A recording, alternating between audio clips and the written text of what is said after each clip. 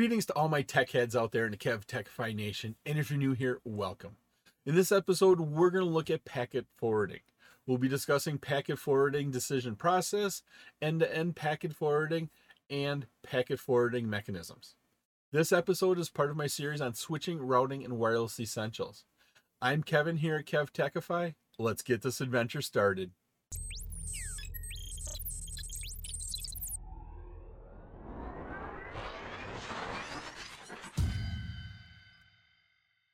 When a router gets in a layer 3 IP packet on its ingress port, the ingress once again is that port going in where traffic arrives going in. So this is the ingress.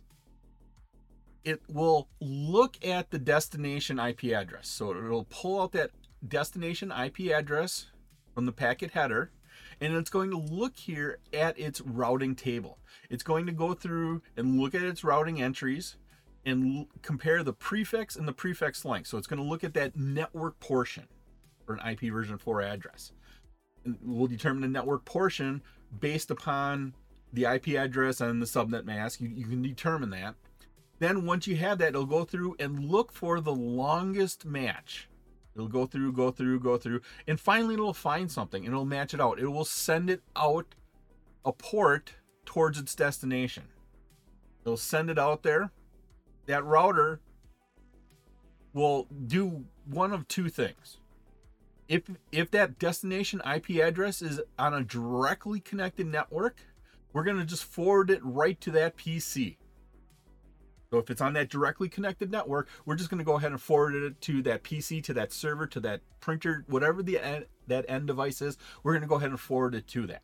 Now, if that destination IP address is on a remote network, once again, I have to go through another router. What I'm going to do is I'm going to go ahead and just forward that packet to the next hop router.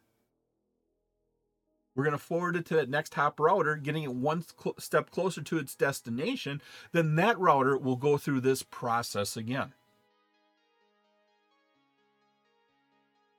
If the situation does occur where it gets the destination IP address and it looks at the routing table, it looks at all its routes entries, and it doesn't match the first one, doesn't match the second one, doesn't match, it doesn't match any of the routes in that routing table.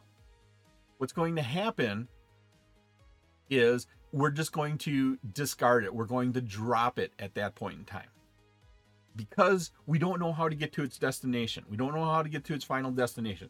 If we had a gateway of last resort, that default route set, then we would forward it to that router, that default route here. We would forward it then. But if we don't have that defined, we don't know where to send it. And instead of keeping it cluttering up our RAM, cluttering up our processor, we just drop it at that point in time if we don't know where to send it.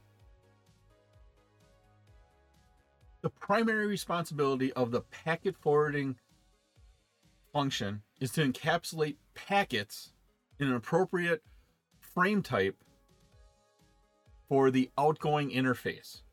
Now, there are several examples we can use here for that, for a serial interface of the proper format, point-to-point, HLDC, or some other level 2 protocols. But to get that end-to-end packeted forwarding, that primary responsibility of the packet forwarding function is to encapsulate those packets. Looking at the different packet forwarding mechanisms, the more efficient that mechanism is to forward the packets, the faster those packets can reach its destination.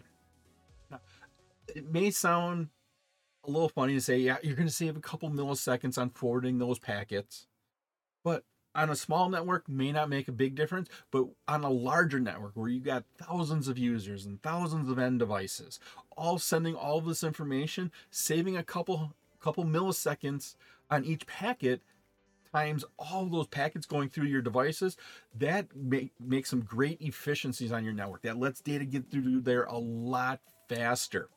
Now, routers, they support 3 different types of forwarding mechanisms: process switching, fast switching, and the Cisco Express forwarding. Process switching for packet forwarding mechanisms is an older mechanism. And when this packet comes in this device, or comes in the ingress interface, the interface where it comes in, it sends it to the control plane. This control plane is where the CPU is, where the RAM is. This is where all the processing and thinking is happening. The control plane looks at each frame, matches it to the routing destination, sends it to the egress interface that interface is going to go out of, and then forwards it on. It does that for each packet it gets in. Now, it's important to understand for this process switching, it will do that for each packet, even if it has a bunch of packets in a stream.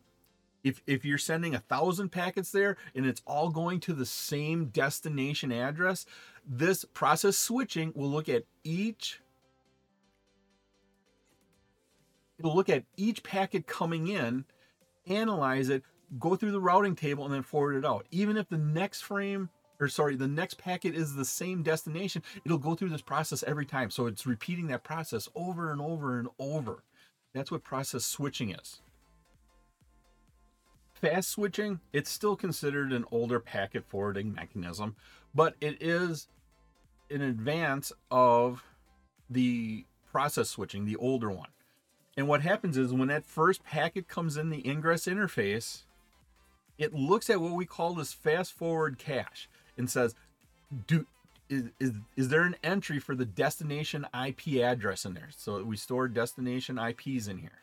If it's not, we send it up here to our control plane. Once again, the control plane that does all the thinking and processing, figures out, goes through the routing table and looks at each of the entry, find the longest match, then sends it out the port it's going on to. When it does that, it updates this forward cache. Now the second packet for that destination, that same destination, we look at the fast forward cache here, we see that the destination IP addresses match, and then we just forward it on right away. We don't have to process it. So it saves a little bit of time in that. And then the third and fourth and fifth and the 1,000th packet that you're sending, all this big stream of data, doesn't have to get processed by the CPU every time. The third mechanism is the Cisco Express Forwarding, or CEF is what a lot of people call that. Now, this is the default Cisco IOS packet forwarding mechanism. It contains what we call a forwarding information base and then an adjacency table. And what happens is it builds this table, and the table only changes when the network changes. It's not packet triggered. Packet triggered like the last forwarding mechanism. Every time the packet comes in, we go ahead and we look at the cache. If it's not in there, we build it and then we forward it on. After a while, it may get overwritten, and eventually you come back in another day, you send some information to that destination, it'll have to learn it again. Here, this table is built in RAM, and it stays there until there's a change to the networking. So once your network has converged, all the routes are known, all the networks are known to all the routing devices, it's converged, that FIB in the adjacency table, it never changes. It stays the same until it detects a change in the routing table. When there's a change in the routing table, it goes through a little bit of updating, convergence happens again, and then that table, it stays the same, and it always forwards it out. It was my pleasure to provide you with this wonderful episode on packet forwarding. If you like this episode and you got value out of it, please click that like button, give a 5-star rating, leave a comment. This all helps me bring you more great content. Please take a minute to subscribe to my channel. All my socials and contact information are on my website, KevTechify.com. There you can find out how to get all these episodes in video and podcast form. In the upper right is my playlist for my series on switching, routing, and wireless essentials for the CCNA.